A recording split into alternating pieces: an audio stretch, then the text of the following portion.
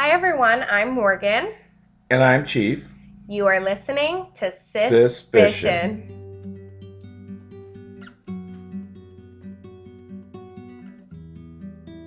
So everyone, there is not two men on this on this episode, but there is one.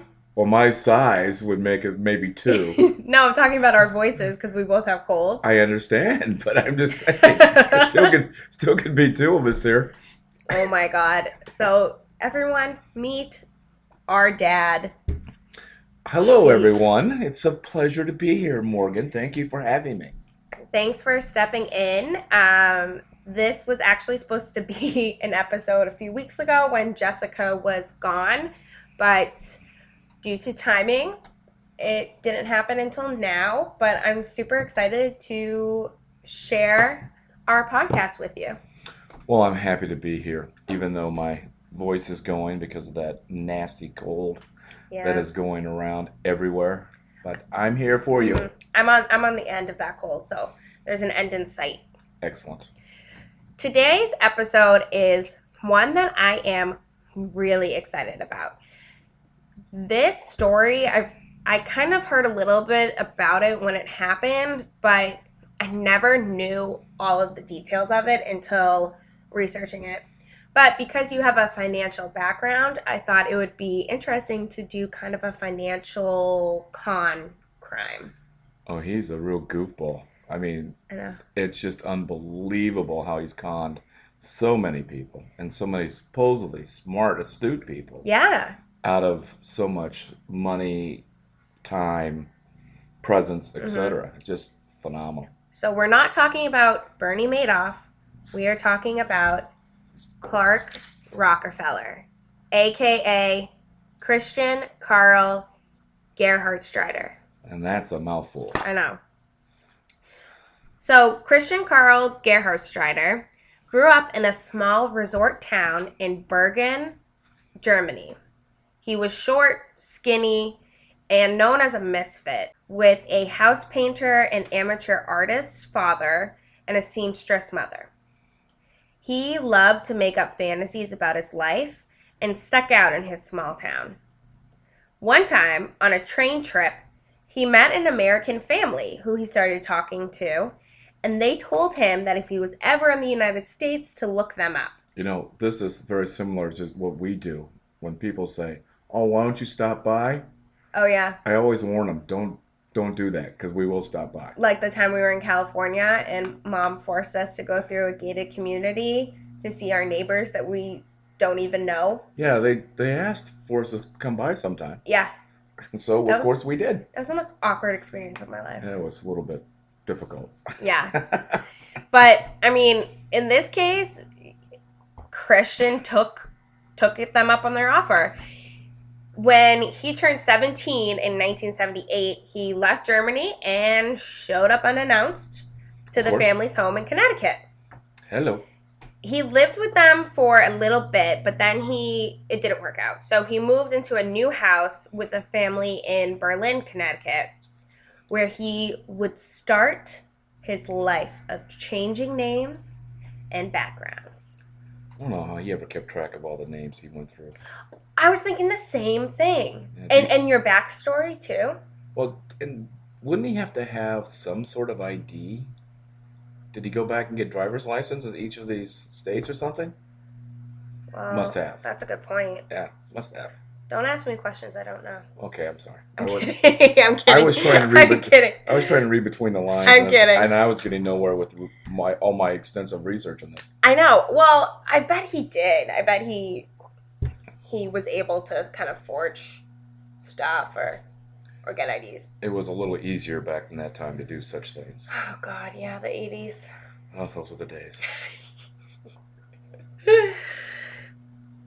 So we're going to go in the list of his cons by kind of the timeline of before he became the Rockefeller.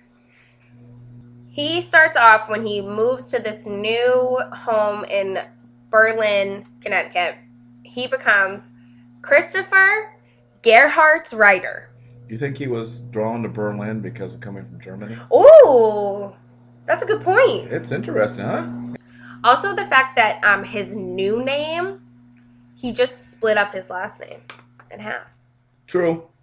Like, it's like, why? It wasn't so creative, but maybe he could use that as an opportunity to go back and have some information about himself at that True. point. So. Oh, yeah, that's true. When he became Christopher Gerhardt's writer, he changed himself completely. He taught himself English, started wearing tight European clothing, he grew out his hair, and he started telling people that he was related to European royalty. While living at this family home in Berlin, Connecticut. Wait, I'm sorry to interrupt, but all it takes is to wear tight European clothing to become European royalty? You tell me in the 80s. Well, I could never wear tight. I mean, I guess if you make it obscure enough, I could fall for it. If you had a European accent and you looked European and you said, oh, my family is the 10th in line to the Finnish throne, I wouldn't necessarily be like, oh, you're lying. I might be like, oh, really? That's interesting, but tell me more. And then if they did, I'd be like, I might believe it. Yeah, you always take things at face value at the very beginning. So, well, yeah, you don't want to assume people are always lying. That's absolutely correct. I mean, what would we have at that point? America. A bad assumption. Which makes a... What? I can't say it. Oh, an A out of you and me. Yeah, that's right. Yeah, Jesse doesn't swear on this podcast. You shouldn't swear. Yeah, I don't. I don't either. Damn it. At this home in Berlin, Connecticut, he did not do anything helpful at the house. So this was a family home, and he was living on their couch. And it's not that he didn't do anything. He expected everything to be done for him. So he would wake up and he'd expect his laundry to be done and folded for him, breakfast to be ready. And he even went so far as he was on the couch when the youngest daughter came home from school and the door was locked. So she was knocking on the door and he wouldn't even get up from the couch to open the door for her. It is kind of funny how, you pull out little segments of things about somebody's life or living in a house like that, and that's what they come up with. I mean, I'm sure there were other things about, just the way he talked and et cetera. Yeah. And well, this is like kind of the last straw for him because then he was kicked out of the house. After he was kicked out of this home in Connecticut, he goes to Wisconsin. Yeah, everyone does. Here he became Chris Kenneth Gerhardt and studied film. He found a woman, married her in 1981, got a green card, and then divorced her and left again. So he quickly married this woman to get the green card, and I think it was like 2 weeks after he got the green card, he basically, what the kids now say, ghosted her. That's quite a term. Do you know what that means? I do. Yeah. Left her, never to be heard from again. Yep. Well, after being in the lovely Wisconsin and heading back to L.A., he continued his descent of becoming a descendant of the British royalty. And Christopher Chichester was living in a wealthy suburb of L.A. When did he take Christopher Chichester? So after he divorced his wife with his green card, he moved to LA and he became Christopher Chichester. And we know people in Chichester, New Hampshire. I wonder if he got his name from Chichester, New Hampshire. I don't know. Yeah. I feel like it's pretty bold, though, to claim you're a descendant of British royalty. Well, absolutely, especially since so many people actually keep track of all the royalty. And then would have a good chance of running across somebody who would look into this. But anyway, he did. Whatever. And he was living in a wealthy suburb of L.A. where he really started to put himself out there.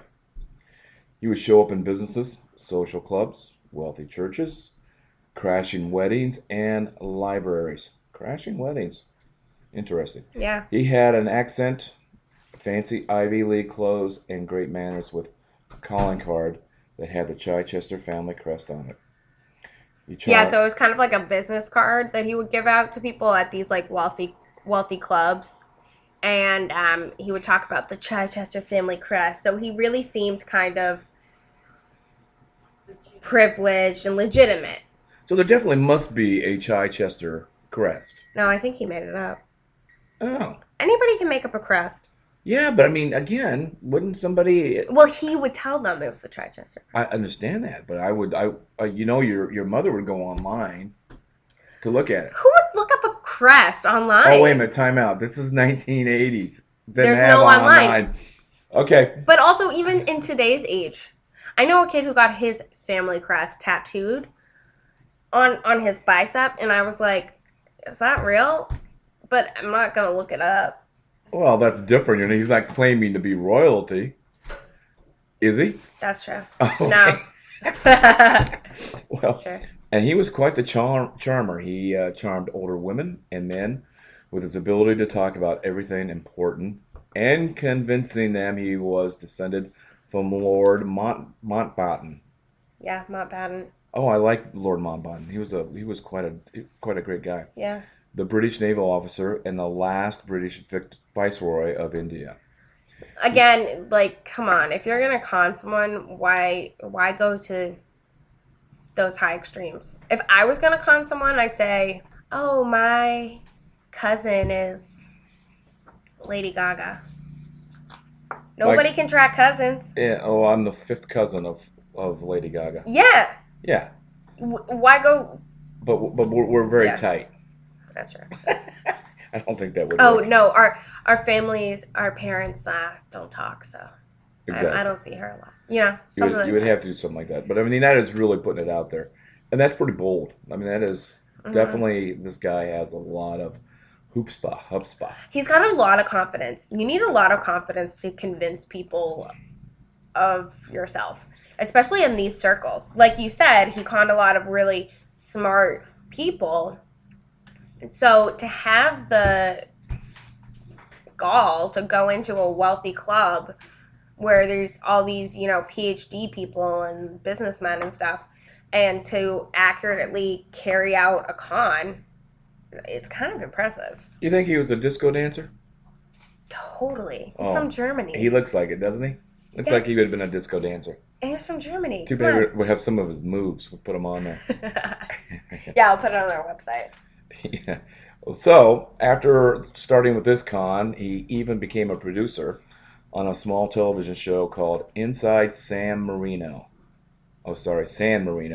while living rent free in a guest house of a reclusive alcoholic named Ruth Dee Dee Sohas. Dee Dee's adopted son, John, and his fiery redheaded wife named Linda. Just, you would think that redheaded, fiery, Well, go okay, together. okay, because this is what happened. I mean, you'll see it in the next line, but John was like really a geek. He was just people described him as being, when you think of kind of like a computer nerd, a stereotypical one, that was John, and then his wife was this like tall redhead who was just like so feisty, Mm. and just together they were a random pairing, So opposites attract? Is that what you're saying? complete opposites attract. Yes. Okay, so his fiery redhead wife named Linda came to Dee Dee's home and found this weird guy living there. That would be a shocker, though, wouldn't it? John Yeah. was super geeky in his 20s, there you go, Yeah. with a low level job in the computer department in Pasadena. Linda worked as a clerk at a science fiction bookstore called Dangerous Visions. That's awesome. Yeah, I like it. It kind of goes hand in hand, doesn't it? Yeah. Yeah. People describe them as a strange pair who loved each other very much and were getting ready to move to New York, where they would start working at an important job with a U.S. government satellite program. Okay, now, I had also read that they had no intentions of leaving California, and that this was Oh, this was a ploy, the New York? somebody threw this, somebody meaning Clark Mm-hmm. Griswold here, decided to throw that out. Oh, interesting. Yeah, because where I got most of the information from regarding this case was this huge article on VanityFair.com. And they said that they had been planning to move to New York City, and that kind of was the start of people not really questioning where they go. Because, spoiler alert, they go missing, and people are like, oh, well, they're in New York. They can't talk about their jobs, so they're not going to really be in contact with people. So, in other words, they go off the grid, and no one asks Dee Dee what happened. Well, yes, because also Dee Dee's a reclusive alcoholic. Okay, so here we go. Because this adds a little bit more substance to the whole thing. However, Linda's sister was worried when she didn't hear from her sister and called Dee Dee. Go sisters. Sisters Day. Suspicion. Called Dee Dee, who said a source told her they were moving around. Dee Dee even received 2 postcards from Linda from France. It wasn't until 5 months later she filed a missing persons report. Must have not been able to get out of that bottle. Yeah. A couple of years later, workers would start digging a pit for a swimming pool in Dee Dee's backyard, where they found 3 bags filled with human remains and clothing belonging to John and Linda. That,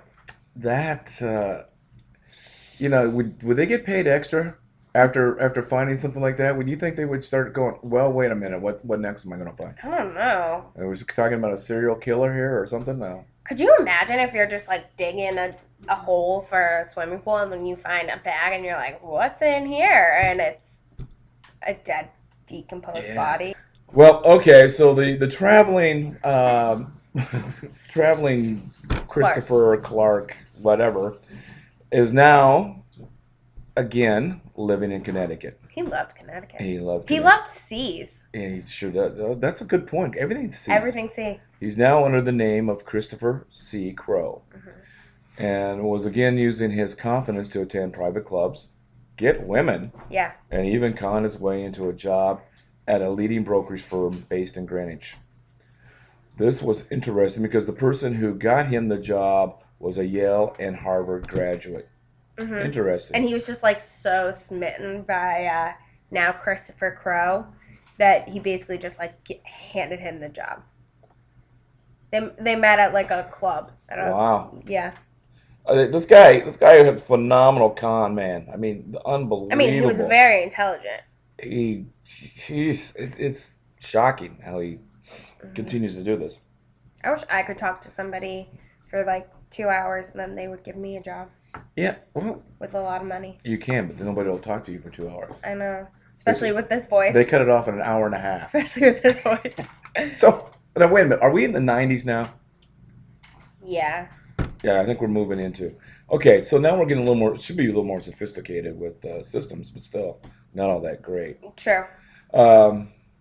So the Harvard Yale grad, who was so smitten with this guy, that didn't carry over into the firm, who almost immediately did not think so highly of Crowe, and he was always talking about himself, saying he was a producer on the remake of a Hitchcock movie. Of the Hitchcock's movies. Unbelievable. Of all of them. Wow. But there actually was someone with that name on the films. Huh. With Christopher C. Crowe. So he would claim that it was him. But he would talk about it all the time. Now this is the greatest point ever. Oh yeah. For somebody who you said was very smart, this wasn't This is so stupid, yeah. He was fired when somebody checked his Social Security number he had given, and it was the number of David Berkowitz, son of Sam Killer in New York City. I know. Did you read that earlier? I said, how? It's like, oops. That's so wild. Well, think about the psychology on that one. Where did he really know that it was son of Sam? He had to. No, that's way too much of a coincidence. You had to. I could not. I mean, I listen to true crime podcasts. I watch true crime shows. I could not even tell you somebody's like middle name unless it's, like John Wayne Gacy, like David Berkowitz. I don't know what his middle name is. So how do you find out his Social Security number by accident? You don't. He looked it up. He had to have looked it up. Yeah. But, I mean, it's not something that you put out there all the time. I wonder how he got a hold of it. Um, I don't know. especially for this psychotic nut. Maybe that he thought that because Berkowitz was in jail that it wouldn't come up or something, That there would be no way to check it. or they would check it and it would just be like, boop boop, it's real, not like, oh, it's real, but it's this person's. There's so much going I on don't know. within this whole life of this clown that it's difficult to figure out where he was thinking, what he was thinking, and when he was thinking something.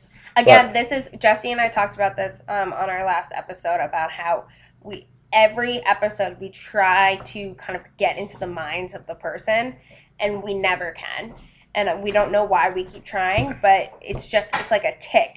yeah, absolutely. Yeah, you just want to be like, well, what was he thinking? When really you can't know because we're normal people. Well, that's just up for debate. But anyway. Yeah, that's true. Well, we're not. Who's judging normal here? Yeah. I mean, us versus Okay. Christopher Crow here. Now Christopher Crow. Yeah. Okay, so He was fired. he was fired. He then was hired to head a department in a firm on Wall Street, making lots of money, but still living in a guest house in Greenwich, renovating the main house. In quotes. Great. Mm-hmm. The guy's multi-talented as well. Yeah. He was fired again and then got a position in a Manhattan office, but Connecticut state troopers were searching for him when they found out he tried to sell John Sosa's truck. Wow. So you think that he drove across, he must have driven across in that truck. Yeah. Wow. And then he had tried to sell it in Connecticut. And at first, nobody thought anything of it. But then later, when they filed a missing persons report and then eventually would find John's body, that's when the truck was hit. This leads one to think about what happened to Linda. Did he take Linda for a ride with him? No, she was there too, in the bags. But it just said they found John's remains. I think they found both. Then why did they only put They John found on John. trial? Because I think they had more evidence. Oh, okay, we're jumping ahead. Sorry. You're jumping ahead there. I'm jumping. Sorry. Okay, this time he decided to quit his job when they came looking for him, saying that his parents were killed in Afghanistan. Yeah. Interesting. What a jerk.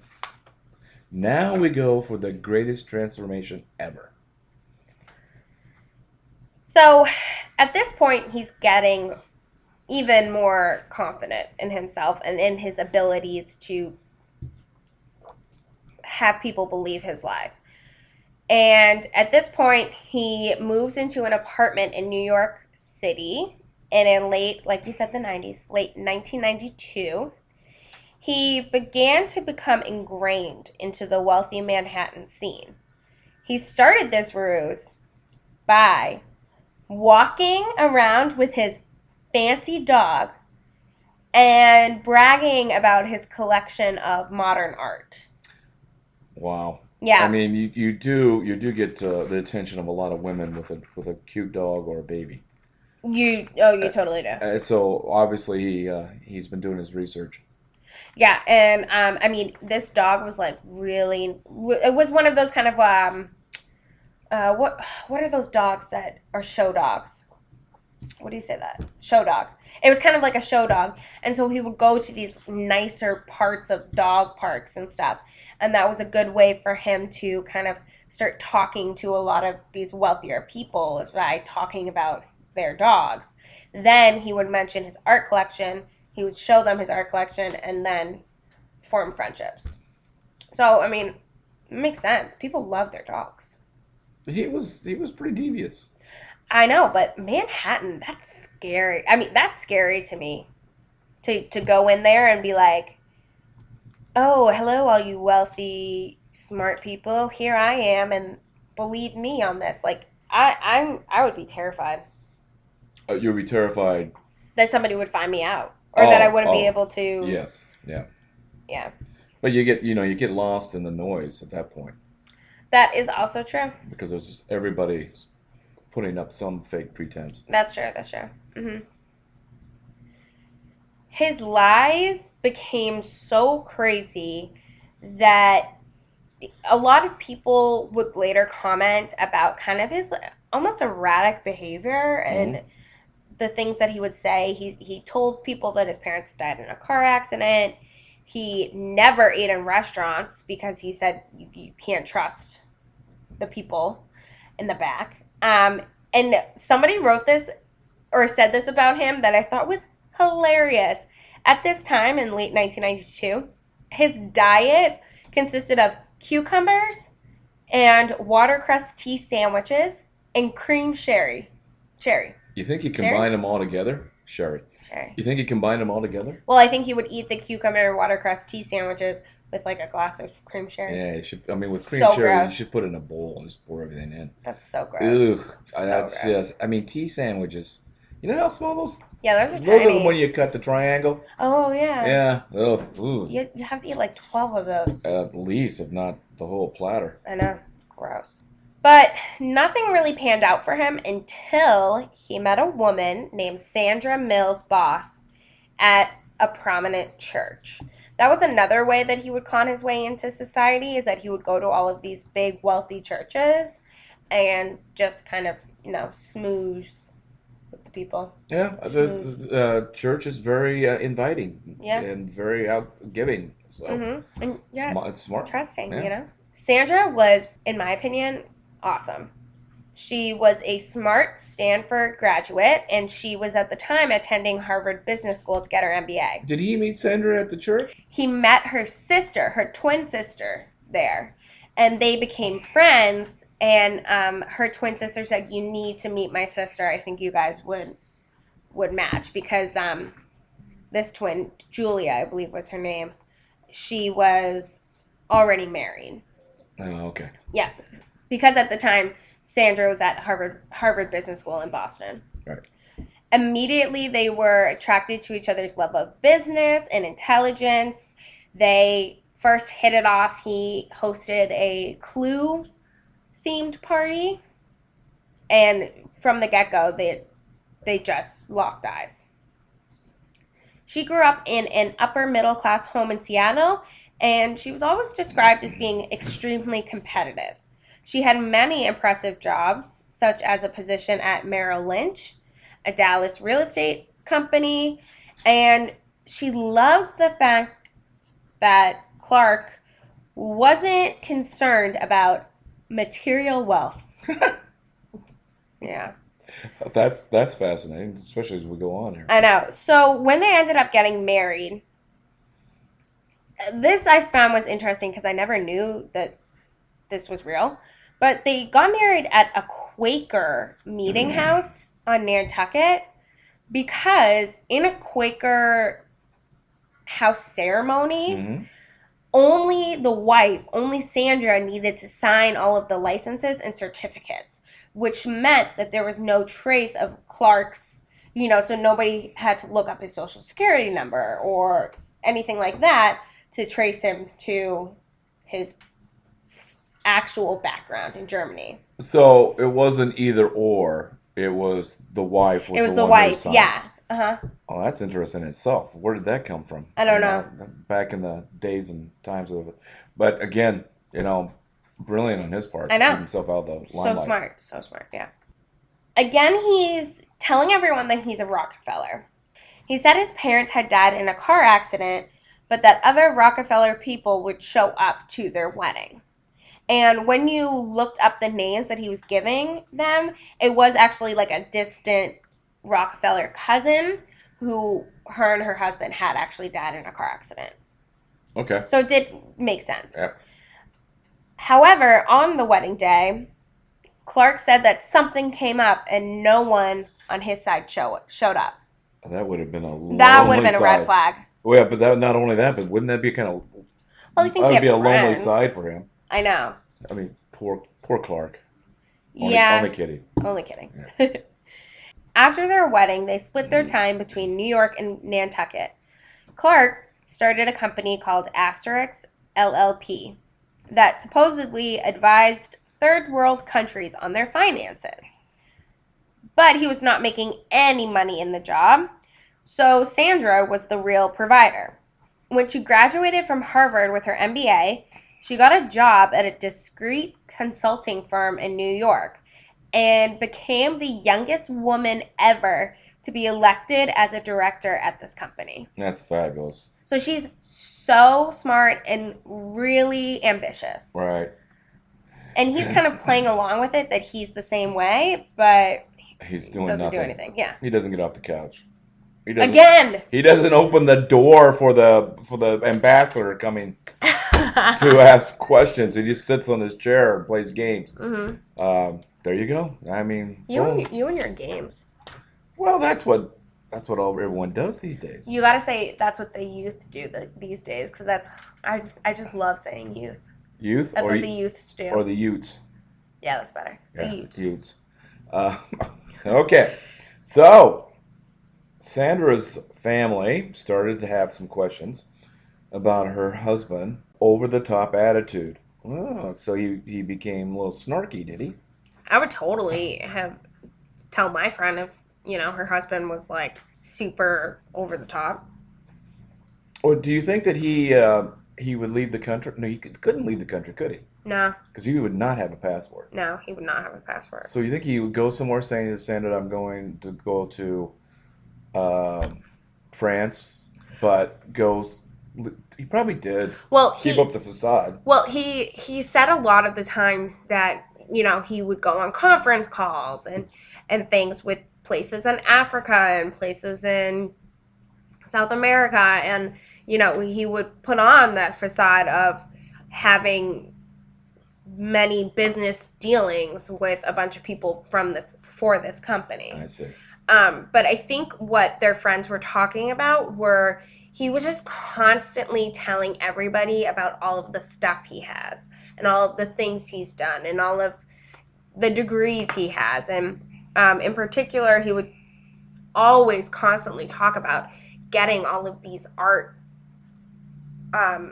paintings and things, and then never really showing them, because then he would say, oh yeah, that $1 million piece of art there, I was gonna buy that, but you know what, I kind of didn't feel like it. Yeah, exactly. But he was always talking about something to do with himself, which is so annoying. Very self-important. Yes, exactly. For no reason. Yeah. Well, he eventually started to become very controlling and paranoid. Mm-hmm. When you leave so much stuff behind you, it becomes very difficult to keep everything straight. Yep. So, leading Sandra to leave him for a period of time in early 2000s while pregnant.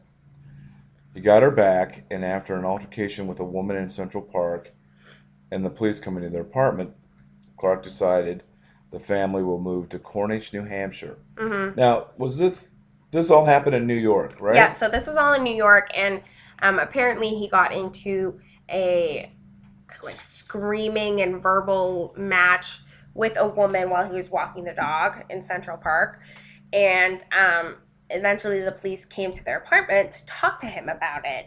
And I think at this point he got paranoid that they were going to find something out about him in his past.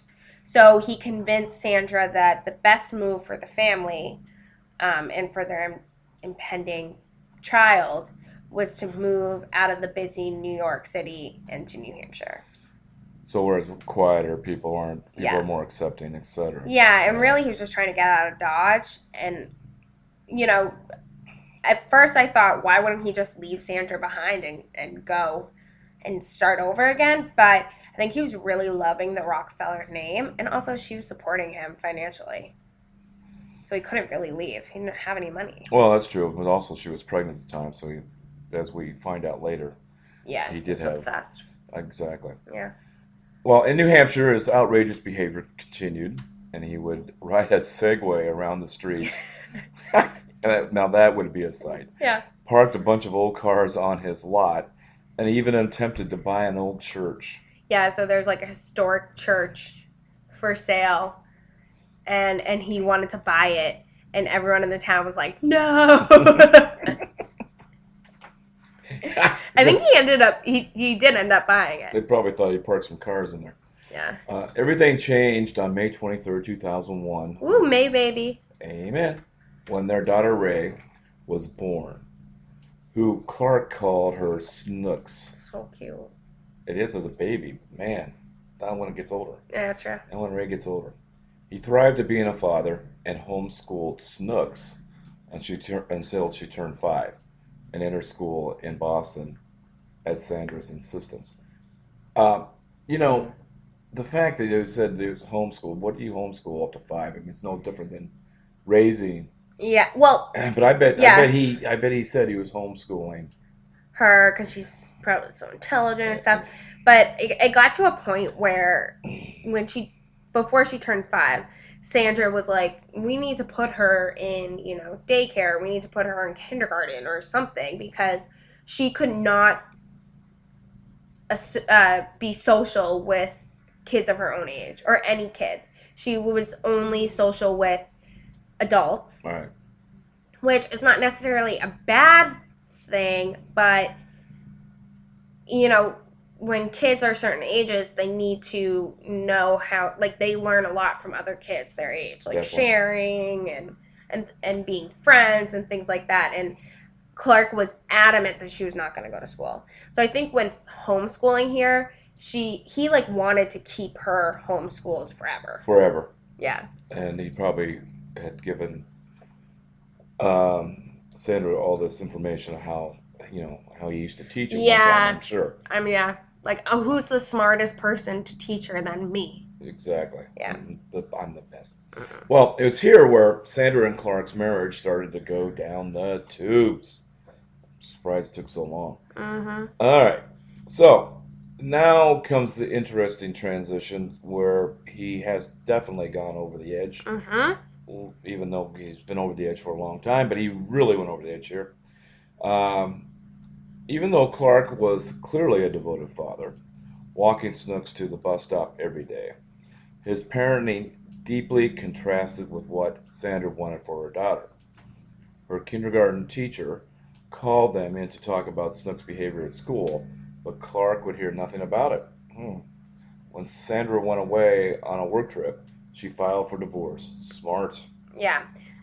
Yeah, so apparently, like, he just would not, if anybody gave them any kind of advice or criticism, he would just shut down. Yeah. Yeah. Well, that's natural with when somebody becomes paranoid and well, whatever he was, but man, he had gone off the deep end. Yeah. I mean, there's only so long that you can keep up a facade. Well, exactly, and especially after living with the same person. I mean, he never really stayed in any spot that long. I know. With some person, so that definitely started to give away a lot of his back or history. Would come to the forefront and cause some of these issues. Yeah, and when you get comfortable with someone too, you might let some things slip or you might forget some things. You're right. Right. The divorce and custody battle was vicious, with Sandra's lawyers starting to dig deeper into Clark's past. In order to keep his facade of being a Rockefeller, Clark ended up accepting a deal with Sandra where she got both of their houses and full custody of Snooks, with Clark accepting $800,000 and an agreement to only 3 supervised visits with his daughter per year. So 3 visits constitutes 3 days? You think? Why are you asking me these things? Well, because I mean the whole fact is, I think it was probably days, or I mean maybe it was a week, but it was supervised anyway. You would have thought that the fact that it had to be supervised, that Sandra was a little bit on edge with him, and that she was fearful about what he would do. So she did. She had hired a private investigator, and she discovered that he was not actually a Rockefeller, but she didn't know his real name, and he was also starting to be kind of aggressive. And during the divorce and custody battle, he was just being really like off the rails. Wow. Well, I think it's fantastic. I mean, there seems like the system somewhat worked here, where they were able to keep him away from his daughter. Yeah. till visits only with supervision. Yeah, she clearly was. I mean, I don't know if I don't think she knew the full extent of everything, but she was clearly like not getting good vibes from him anymore. I think she was suspicious. Good job, Dad. Thank you very much. Jesse will love that. In 2008, Clark took Snooks, accompanied by their court-appointed social worker, on a walk to Boston Garden to go in the swan boats. So at this time, Sandra and Snooks had actually moved to London. So this was during one of his supervised visits with Snooks in Boston. As they're walking to Boston Garden, a black SUV limo was waiting with instructions from Clark that he and his daughter had a lunch date in Rhode Island and that they had a clingy friend they needed to get rid of. The driver agreed because he was being paid a lot of money. So for him, he was like, oh, whatever, this guy's paying me a bunch. Right. It wasn't a surprise then when Clark pushed the social worker to the ground, threw his daughter into the limo, and yelled at the driver to speed away. The social worker had grabbed on to the door or the back bumper or something. He grabbed onto the limo and was dragged for several yards before he let go. Well, either way to go, social worker. Well, either we have a very, very dedicated social worker or a very stupid social worker. I don't know which. I'd say dedicated because, wow. And then he should get paid more. All social workers get paid more. But anyway, that's a different issue. So the driver took them to a train station where they then, instead of taking a train, one of his friends picked him up. And when they got stuck in traffic, Clark just opened the door and ran out with his daughter.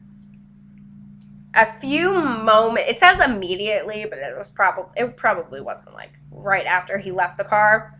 The woman who was driving him received an Amber Alert concerning Clark's abduction of Snooks. So she's like, oh, crap. And, it's great to hear that Amber Alert really, really works. Yeah, I love well. it. Yeah. It's fantastic. No one knew where they were headed or where they were going. In the weeks leading up to this, he actually would tell some friends that he was going to be out of town for a little bit. He was sailing to Peru. He was going to Alaska. He was going to Turks and Caicos or even to the Bahamas. This is something that is like so interesting to me. The night before he kidnapped Snooks, he was at a friend's house and he had a glass of wine. When he took Snooks, the FBI went, to see like what has he been doing the past 24 hours, see if anybody knew where he was. So they went to this friend's house and the friend hadn't washed the dishes yet, so they were able to get his fingerprints from the glasses. I believe through my very thorough research that the friends actually contacted the FBI. Oh! After they saw his picture in the news that he was on the run and that he had kidnapped Snooks. Oh, man. So they called and they were able to get this glass of wine that he used. Thank God they didn't clean it. I know. I clean things immediately. You do, but in our house that would have been safe. That would have True, been especially wine. 2 or 3 days later, that glass would have been still there. But thankfully they didn't because they ran his fingerprints. And finally, the police and FBI found out who the true Clark was. When they released photos of him to the press, kind of like what you said about the friends from the night before, multiple people came forward saying they knew him, but under the different names like Christopher Chichester, Christopher Crow, Christopher Gerhardt's Ryder. People were like, oh, I know him, but his name's not Clark Rockefeller when I knew him. One specific person who came forward was a real estate agent in Baltimore who recognized his picture and told the FBI a man looking like Clark came to him under the name Chip Smith with his daughter Muffy looking for a home as he was a single parent relocating from Chile. You think he had an accent? Ooh, good Coming from question. Chile, you think he brought an accent or had a fake accent? Well, he probably had a German accent. Well, by that time, I'm sure the accent was gone. But But so he must have had though like a little twinge of an accent. So who knows if this guy was like, "Oh, that's not a Chilean accent. That's a German accent." But he just might have seemed foreign. right, right. hmm This is awesome. So the police got the manager of a marina where Clark had a boat. They had him call Clark and say that the boat was taking on water. So as he left his home, he was arrested in Maryland. Nice. But I just thought that's so interesting. It's like, you have a boat, so go take care of your boat after Right. you've kidnapped your daughter. I mean, To separate the two of them or make sure nothing happened. That's yeah, get him out of the house. exactly. Uh-huh. Well, he was charged originally with custodial kidnapping, assault, and battery by means of a deadly weapon. The limo, even though he wasn't driving? No, All right. because it was his commands. Yeah. All right. Assault and battery and furnishing a false name to the police. Yeah, really. Multiple names. Multiple. In 2013, Christian Clark was then convicted and given a life sentence for the murder of Jonathan Sohas. Sandra and Snooks moved to London and are moving on from this traumatic past. Oh, smokes. It's still interesting, though, about what happened to Linda, the fiery redhead. Yeah. Because you know that if he killed Jonathan, he must have killed her, too. Oh, 100%. Because, yeah, I mean, where would she have gone? And it really does seem to be a little bit different from his normal MO. Yeah. But And evidence did show that Jonathan, the victim, John, had been struck in the head 2 times with a rounded, blunt object and then stabbed 6 times. wow. His body had been cut into 3 parts. Oh, I think what happened was that John did not like Clark's kind of influence over his mother, and so was probably starting to get suspicious of him. And maybe did you say suspicious? suspicious. Okay. And maybe him and Linda were kind of starting to question him, and so but I don't know why he didn't just pick up and run away. That's what he usually does. Yeah. But I guess in this point, though, if he did, they would continue to look into him and might find, I mean, a lot of supposition, but might find more information about him. Yeah. I don't know. So yeah, because I mean, the evidence in the case against him for Jonathan was really circumstantial, but the 2 plastic bags that were found buried with the remains, there was one from the University of Wisconsin-Milwaukee, where he had attended classes from 1979 to 1982. And the other one was from the University of Southern California, where Clark, Christian, whatever his name is, he was auditing film classes. So that really, and then also the fact that he had his truck, John's truck, all the way across the country. Right. Definitely. Yeah. That would kind of put me toward the guilty side, but it's still it didn't seem like a lot of evidence. I mean, anybody can get a USC or get a Wisconsin thing, but anyway, I do. Yeah, the truck is definitely that's really interesting. Yeah, exactly. Yeah. Just I hope Linda No. is resting in peace somewhere because And John, yeah. unbelievable. I know. Okay. There's also, if you want to find out more, I mean, of course we can't do like there's so many pieces to this puzzle, and there's so many outrageous things that he said and he did. So if you're looking for more, there's of course our favorite channel, Lifetime, has a movie, Who is Clark Rockefeller? Whose favorite channel? Ours. You're including me in that? comment? Yes, you love Lifetime. Oh! I Definitely in charge of my feminine side. know, right? There's also a nonfiction account called The Man in the Rockefeller Suit by a journalist named Mark Seal. There's another biography called Name Dropper by Frank Girardeau. There's another book called Blood Will Out by Walter Kern, who's also a friend of Clark. Yep. There's a television documentary called The $6 Million Con Man. And there's a new documentary that was produced in 2015 that a lot of people said is actually really good, and it's called My Friend Rockefeller. I believe that was on Netflix at one point. I think we saw one of them. I can't remember which one it was, but yeah, fascinating. Again, you just don't have enough time, and you need hours to describe what this guy's been doing.